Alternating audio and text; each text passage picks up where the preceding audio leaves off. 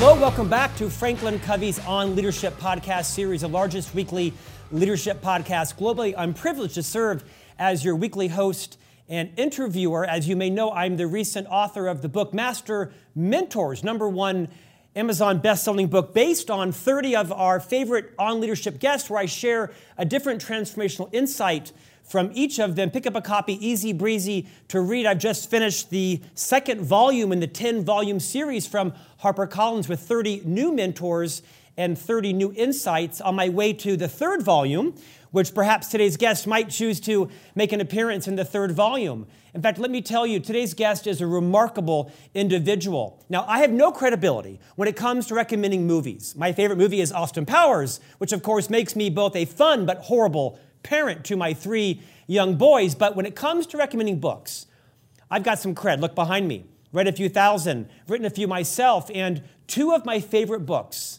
in the past year are Everyday Hero Manifesto from Robin Sharma.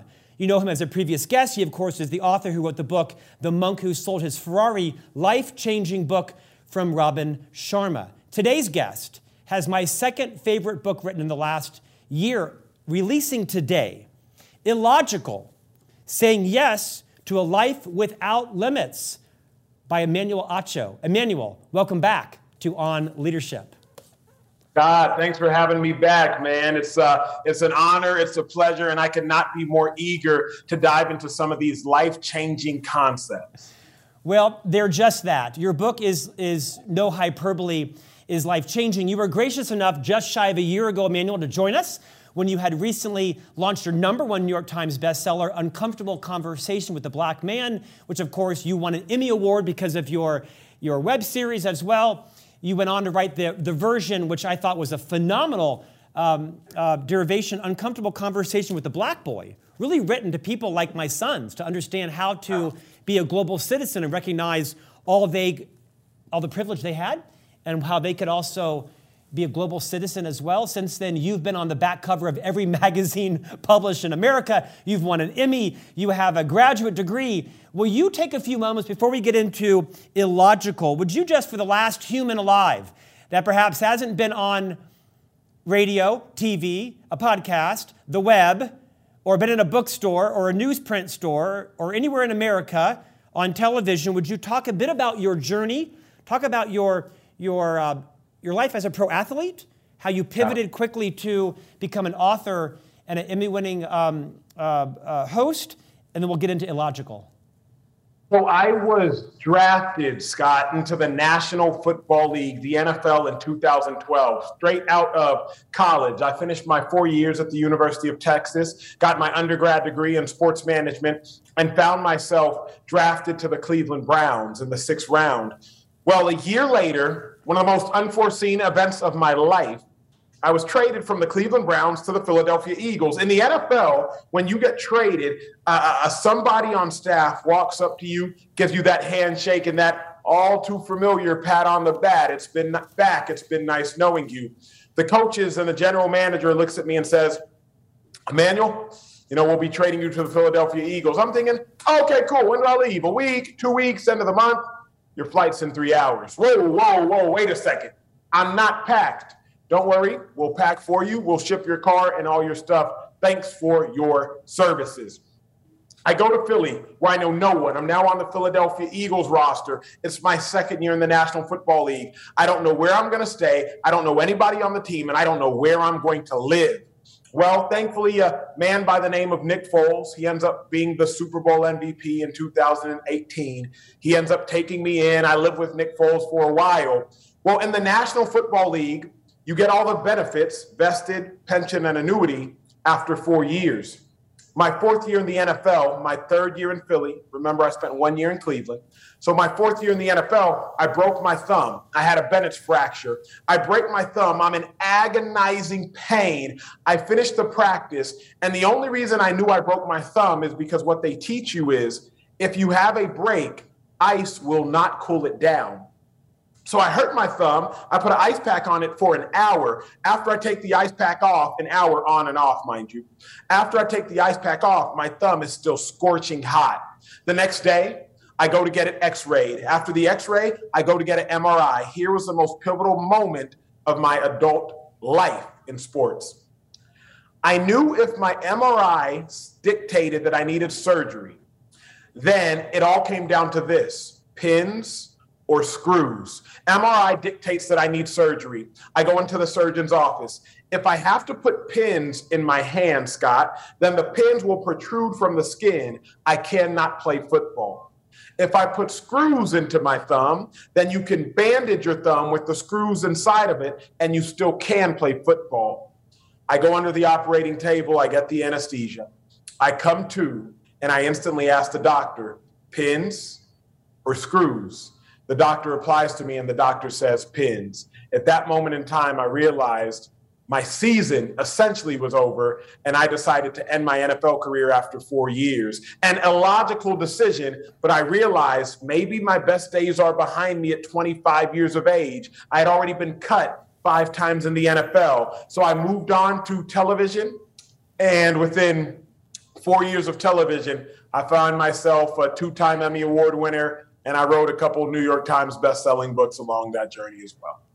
And you've got a graduate degree, and you're an international celebrity, and you're the conscience in many ways of America. I think you've done pretty well for yourself, sir. Congratulations. Emmanuel, when you were here last, we were talking about your book, Uncomfortable Conversations with a Black Man. And I think part of why America knows you well was because not just the book, but also of the series that you hosted and a role that Matthew McConaughey played. Would you give us 2 minutes on that? And then we'll pivot to your new book, Illogical.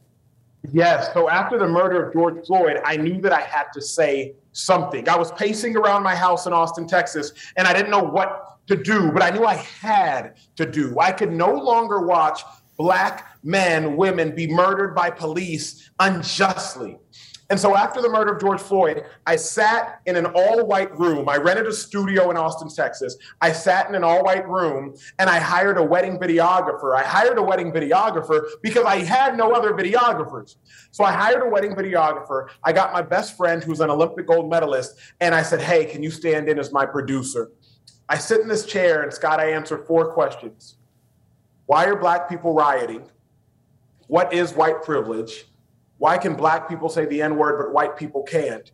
And Emmanuel, what about Black on Black crime in Chicago? I answered those 4 questions. Within 5 days, that episode, that video I released had 25 million views across social media. Mind you, I only had roughly 30,000 Instagram followers at the time. 25 million views. I get a call 5 days later. I pick it up. It's a no caller ID number. Acho, McConaughey speaking. I want to have a conversation. McConaughey? Like Matthew McConaughey? Yeah, man, I want to have a conversation. I'm like, okay, I'll do episode 2 in 4 days. McConaughey responds, let's do it tomorrow. McConaughey wants to do it tomorrow. We do it tomorrow. I record episode 2 of Uncomfortable Conversations with a Black Man the very next day. True story. Uncomfortable Conversations with a Black Man takes place in an all-white room. Because McConaughey gave me no heads up, the studio space was all blue. I had to buy a white sheet of paper and cheat the camera to make it appear as though we were in an all-white room. 5 days after the McConaughey episode, I get another no-caller ID call. It's from Oprah Winfrey. I pick up. Hi, Emmanuel. Oprah Winfrey speaking. Oprah calls and says, Emmanuel, what is your intention? I say, Oprah, my intention is to change the world, and I truly believe I can. I'm currently working on writing a book. She said, books? I love books.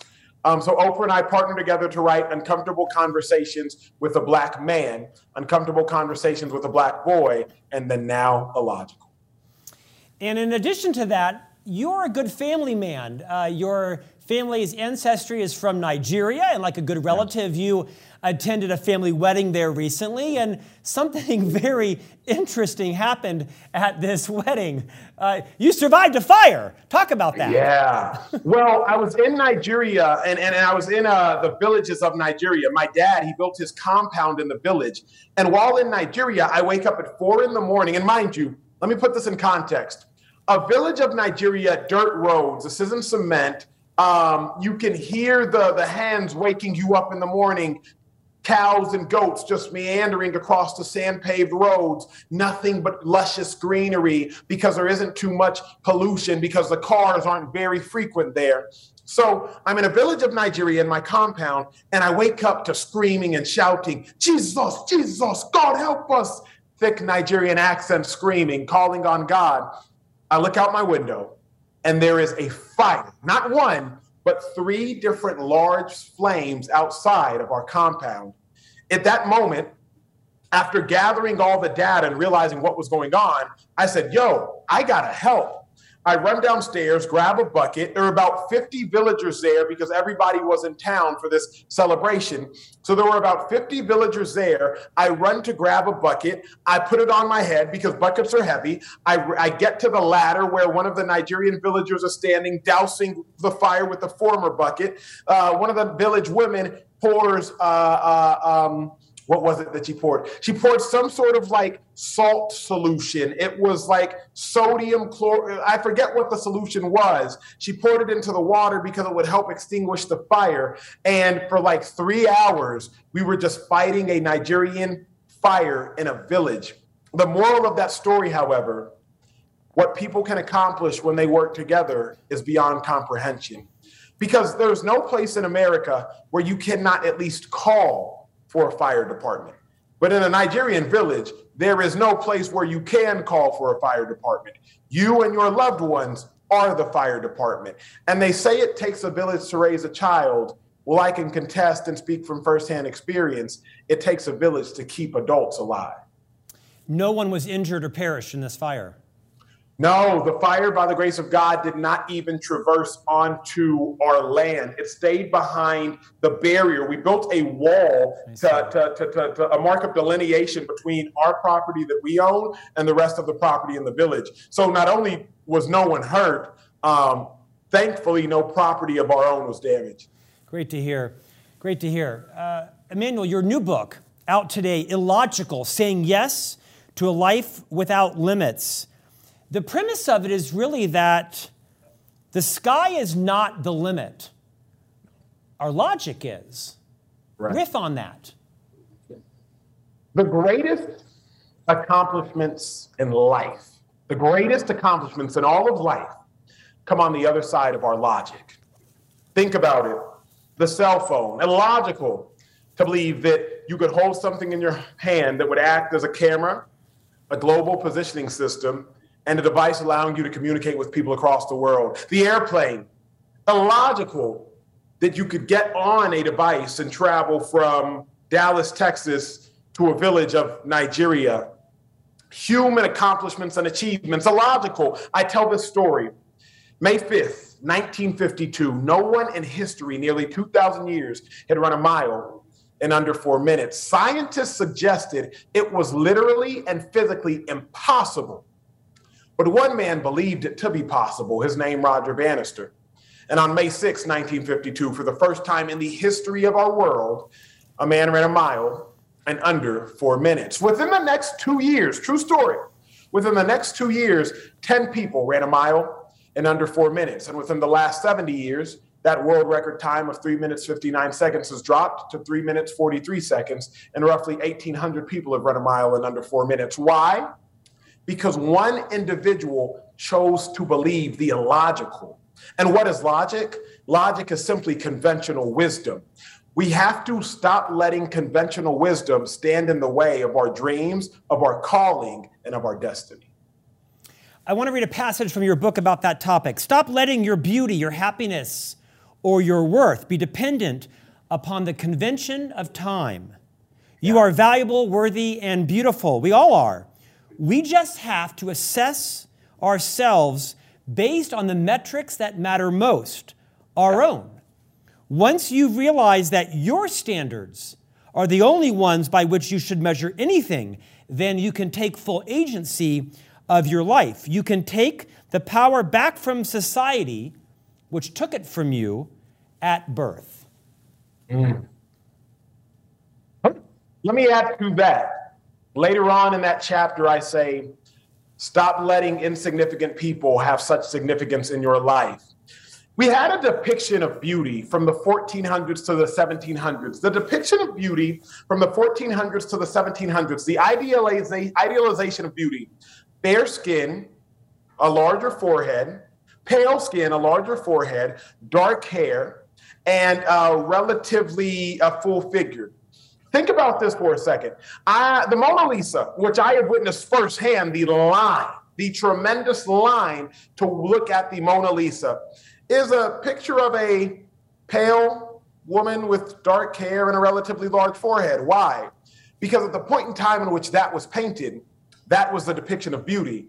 Well, then, several hundreds years later, the depiction of beauty is now a tan individual with blonde hair and a super unattainable skinny waist and a busty chest. See, we all try to chase the constantly evasive definitions of beauty, and I'm simply talking about beauty. Imagine dressing standards. If you go back and look at how we used to dress, super baggy suits were in, but now super tailored European style suits are in. Why are we talking about beauty and suits? For this reason. We let other people's definitions of beauty, other people's definitions of success, other people's definitions of significance dictate our own metrics of beauty, success, and significance. We ultimately let insignificant people play significant roles in our lives. The only metric by which we should measure success is our own metric. Scott, I'll give it to you like this, and this truly blew my mind when I thought about it. The two greatest basketball players of all time, Michael Jordan, LeBron James. Michael Jordan, he's arguably the greatest basketball player of all time because he won 6 NBA titles. He finished in first place 6 times. LeBron James, the biggest argument for him to not be the greatest, he only has 4 NBA titles.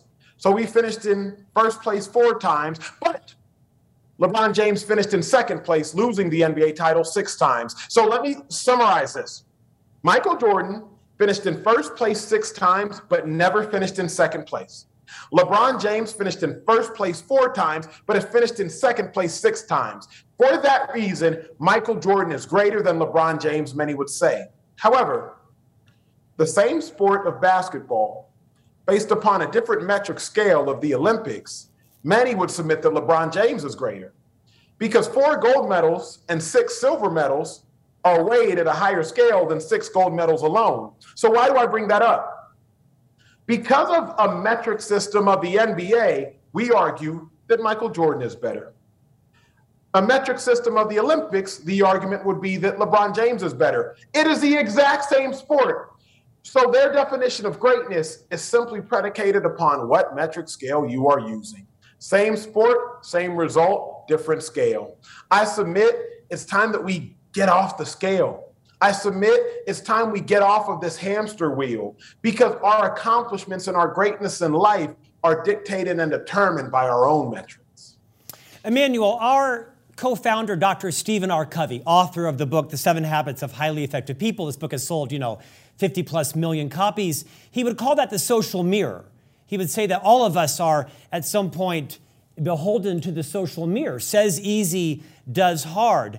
How in your own life, you're under the public eye, you are a celebrity, you are an influencer, everything you say, literally, everything you write is scrutinized. We'll talk about that in a moment on social media. How do you resist the natural gravitational pull to live your life independent of what society deems as acceptable, logical, here's how we reward and don't reward the best? I love that. I love that question. The first page of the book, the very first page of the book is blank, except it says 5 words. Imagine a life without limits. See, Scott, I no longer subscribe to setting goals. That's how I do it. Because in goals, you can fail. And I believe it's actually imagine a life without failure, rather. When you set a goal, you can fail. And Scott, what I did, I had to learn to stop setting goals. It is the most wild concept in all of my book based upon personal experience and others. Scott, when I wanted to go to the National Football League, I wanted to go after my 3rd year in college. So I submitted my game tape to the NFL. The NFL looked at my tape and they said, Emmanuel, you will be drafted in the 4th to the 7th round. I wanted to be drafted in one of the first 3 rounds. So, like any good achiever, I took that sheet of paper, I highlighted it, Emmanuel, you'll be drafted in the 4th through 7th rounds. I put it above my bed frame. Every night before I went to sleep, I looked at it. And every morning when I arose, I looked at it, because you know what they say about goals. You got to write it down. You got to look at it. You got to commit it to memory. I did all those things. Well, 3 months before the NFL draft, I tore my quad off the bone. I ended up getting drafted in the 6th round, heartbroken, devastated, dejected. At that moment in time, I committed to stop setting goals, because I said it best, a goal puts a limit on your level of achievement. And at worst, a goal will ruin your self-esteem and self-efficacy. So instead of setting goals, I now just have an objective with no limitations. What's the difference? A goal, by definition, is an end towards which energy is aimed. An objective is simply aiming your energy towards a direction. So rather than focusing on the end in mind, I have an objective. And when you have an objective, you can never fail. So Scott, I no longer subscribe to other people's goals. When I first got into TV, people said, oh, Emmanuel, you want to be like Michael Strahan. For those that don't know, Michael Strahan, a co-host of Good Morning America. I said, no, I don't want to be like Michael Strahan. Because if I set this goal to be like Michael Strahan, I just might fail. Or at best, I would be like Michael Strahan. But then I couldn't be the best version of myself. So I no longer subscribe to the box of goals that we all try to live in. Emmanuel, in that you talked about understanding failure. You write in the book, failure is simply an opportunity to try something new. Sounds like a great throwaway statement from a world-renowned celebrity and author, but let's bring that home. How in your own life have you manifested and lived the truth that failure is simply, in fact, an opportunity to try something new? Think about this. We praise pro athletes. We praise them. Tom Brady, Michael Jordan, LeBron James, Russell Wilson, Wayne Gretzky, Tiger Woods. But the majority of pro athletes are just trying to make it, y'all. I played for 5 years in the NFL. I was drafted, I was traded, and I was released 5 times. I played 4 years in the NFL. Drafted, traded, released 5 times. To put that in layman's terms, I was hired by a company, I was transferred to another company, and I was fired by the company that acquired me in the transfer 5 times, all by the age of 25. Boy, did I fail. Now, sure, many would say, but Emmanuel, you played in the NFL. Absolutely. But after being released for the 4th time by the Philadelphia Eagles, true story, stealing street cones, big orange construction cones from the base of the Rocky Steps in Philadelphia, stealing these construction cones, sprinting to an abandoned field littered with pigeons, using my feet to scurry the pigeons away so I could have a place to do my football drills, putting the construction cones down to do my different back pedal and sprint and back pedal drills around, that was failure, ladies and gentlemen. So I use that failure to say, you know what? Let's pivot. Let's try something new. Rather than playing in the NFL, I now enjoy life as an author, as a commentator, and as an analyst. Not only living a dream, but also making significantly more money to wear a suit as opposed to a helmet and shoulder pads. So I just view failure as an opportunity to try something new. Emmanuel, your self-disruption is quite remarkable. Like you said, your dream, your career was to be an NFL player, and for a variety of perhaps serendipitous reasons, that ended surprisingly abruptly. I was actually surprised to see how harsh the cut process is. They handed you a black plastic bag and you cleaned your locker out and threw your things in a black garbage bag. I was surprised to hear how heartless that is. Even in corporate America, they usually, give you a basket or something. But your transition was very deliberate. It was illogical. It was without logical. You decided you were going to completely reinvent yourself and not take anybody's limiting paradigm to prevent you from that. You obviously are a wise person. You have a good group of counselors around you, but even some of those counselors occasionally have not given you helpful advice. One of the chapters in your book is about the power of earmuffs. And I'd like you perhaps to quickly share the metaphor, but then talk literally about when you were getting ready to write this previous book, Uncomfortable Conversations in the program, you got some advice that you decided to defer from. Yeah. So don't forget your earmuffs. When you are being illogical, so many people are going to think that what you are doing is crazy. But remember, your calling is your calling. It's not a conference call. And so what the calling you have on your life, everyone will not hear. And as a result, they'll look at you like, why in the world are you doing that? Why would you break up with him? Why would you break up with her? Girl, are you really going to leave this comfortable job to go start your own business? Why would you leave this city that you and your family have lived in for your whole life to move to a completely different city you've never been in? And at some point in time, you're going to have to remember to put your earmuffs in and block out the noise. As I'm listening and having this conversation with you, Scott, I have these Apple AirPods in. And the beauty of the AirPod Pros, there's a transparency function where you can let a little bit of noise in, but you also have a full noise cancellation feature where you hear nothing from the outside. And we are going to have to figure out at times when it's time to fully block out the noise, because our calling is our calling and it was not a conference call. For me, I had a calling on my life after the murder of George Floyd. I said, I have to come out with this video series, Uncomfortable Conversations with a Black Man. True story, I was writing the script, the book proposal for Illogical in April of 2020. For those that recall, George Floyd was murdered in May of 2020. I started writing Illogical before Uncomfortable Conversations with a Black Man was ever a thought. I had to put Illogical on hold because of my calling, which was not a conference call. After I came up with this concept of Uncomfortable Conversations with a Black Man, I went to my team of trusted advisors. Hey, I have this concept and I want to turn it into a book. Their response, well, Emmanuel, the market is too saturated for books like that. So unfortunately, I just don't think it's a great idea. I ignored them and I went on anyway. And 2 New York Times bestsellers, including a #1 New York Times bestseller later, I'm sitting down again with you, Scott, for my 3rd Oprah book. I say all that to say, when you're doing something illogical in your journey and destiny towards greatness, you're going to have to put your earmuffs on, y'all, because people are going to think what you are doing and where you are going is crazy, and that is okay. Emmanuel, to that point in the book, you write, so I made an illogical decision and bet on myself. I took a risk. I mean, that seems like that should be a logical point of view, but how many of us are scared, threatened? Our advisors tell us, yeah, don't do that, do this instead. That's crazy. This is going to happen. Do this.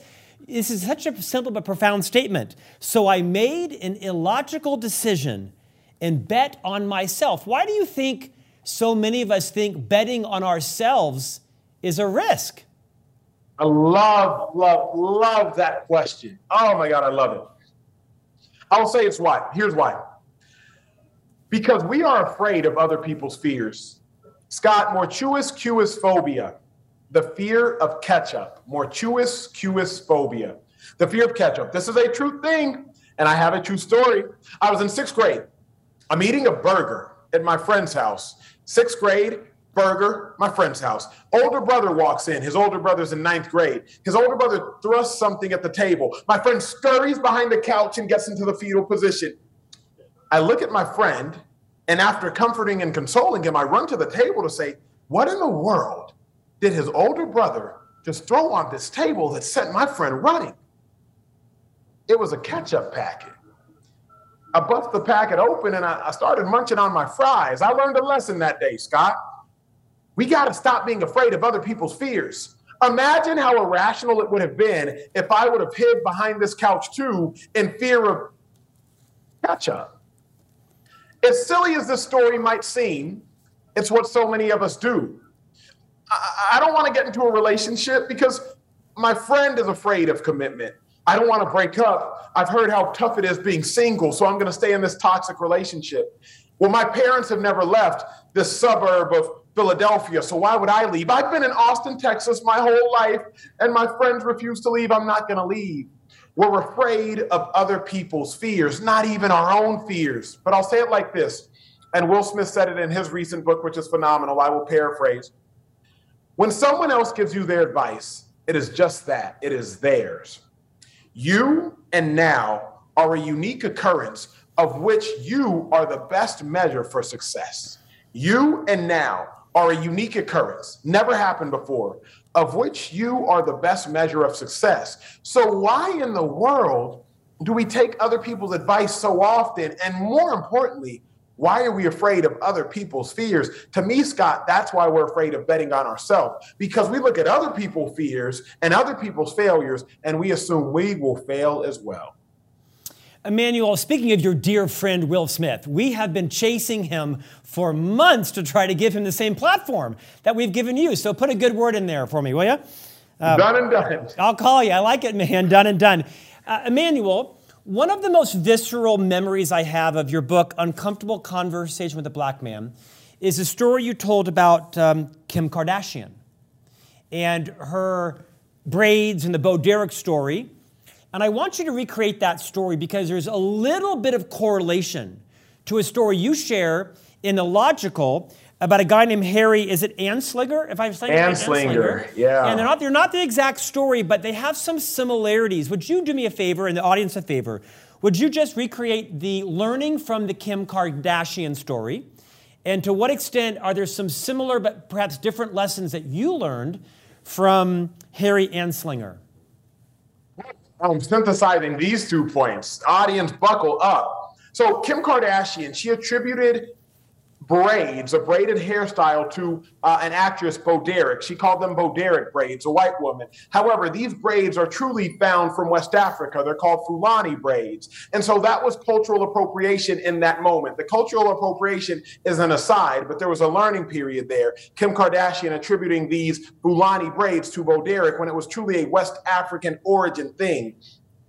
As it pertains to Harry Anslinger, it's a long story of which I will synthesize.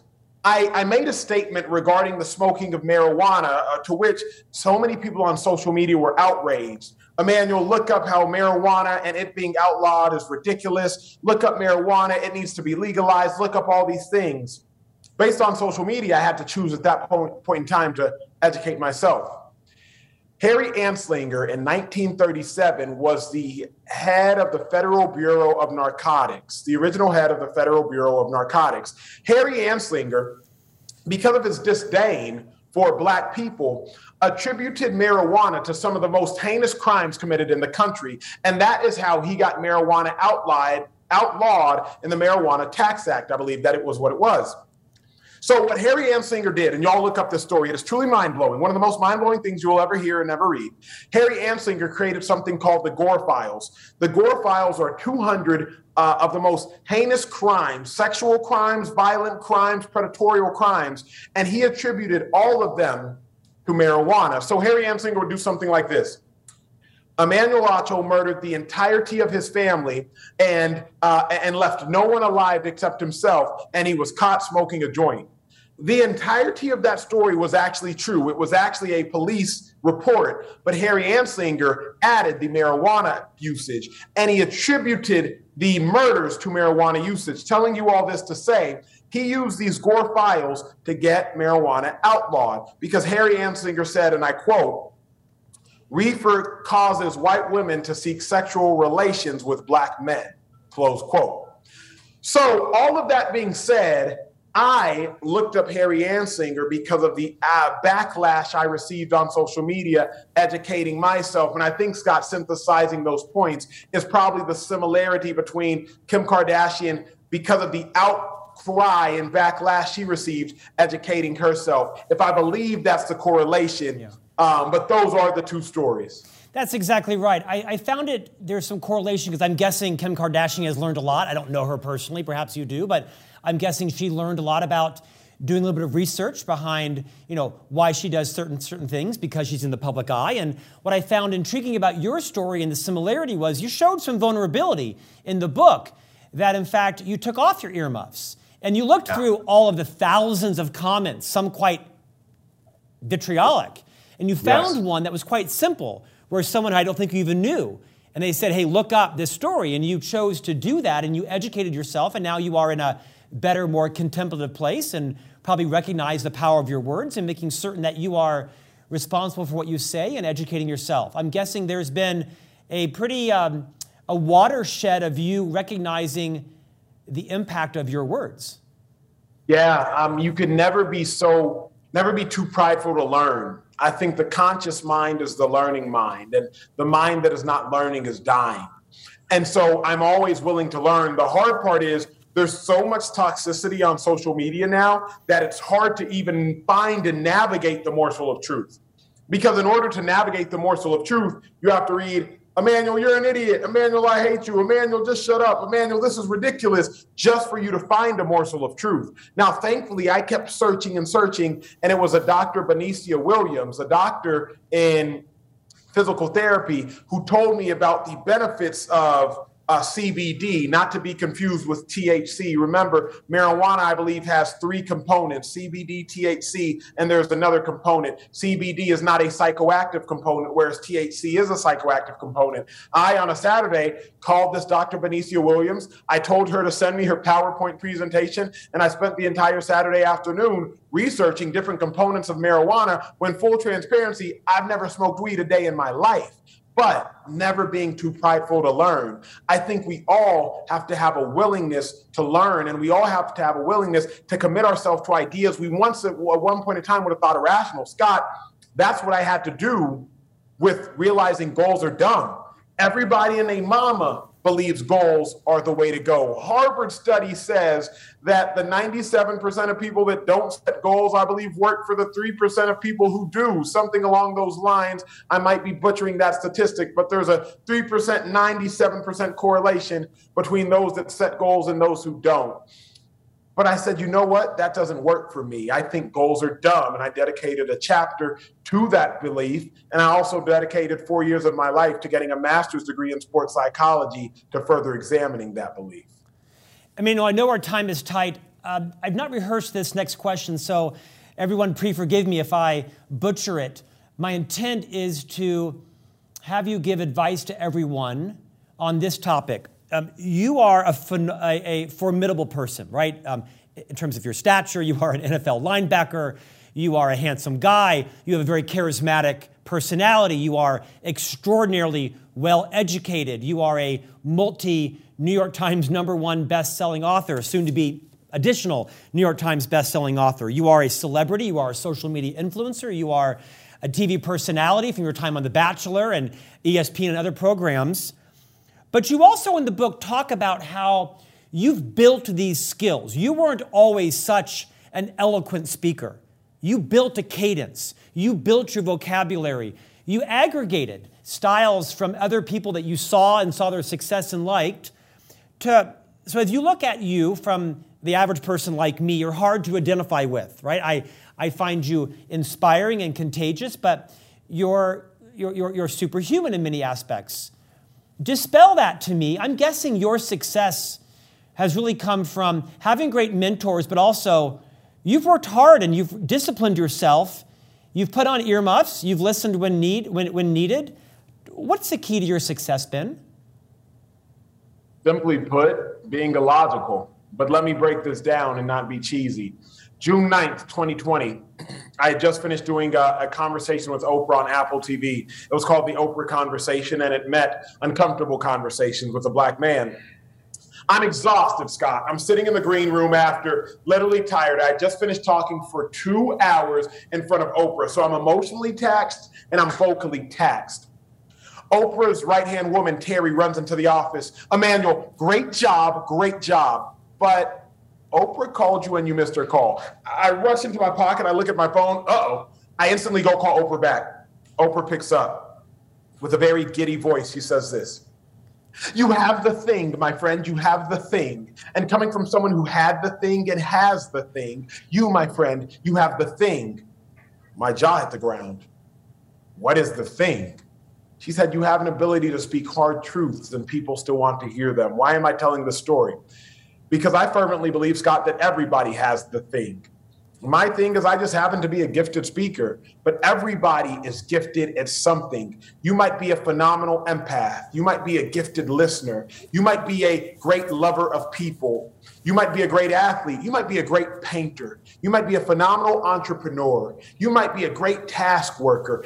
Everybody has the thing, but it takes being illogical to maximize your thing. I promise I am no more gifted than the next woman, and I am no more gifted than the next man. I have simply chosen to live an illogical life and say, you know what?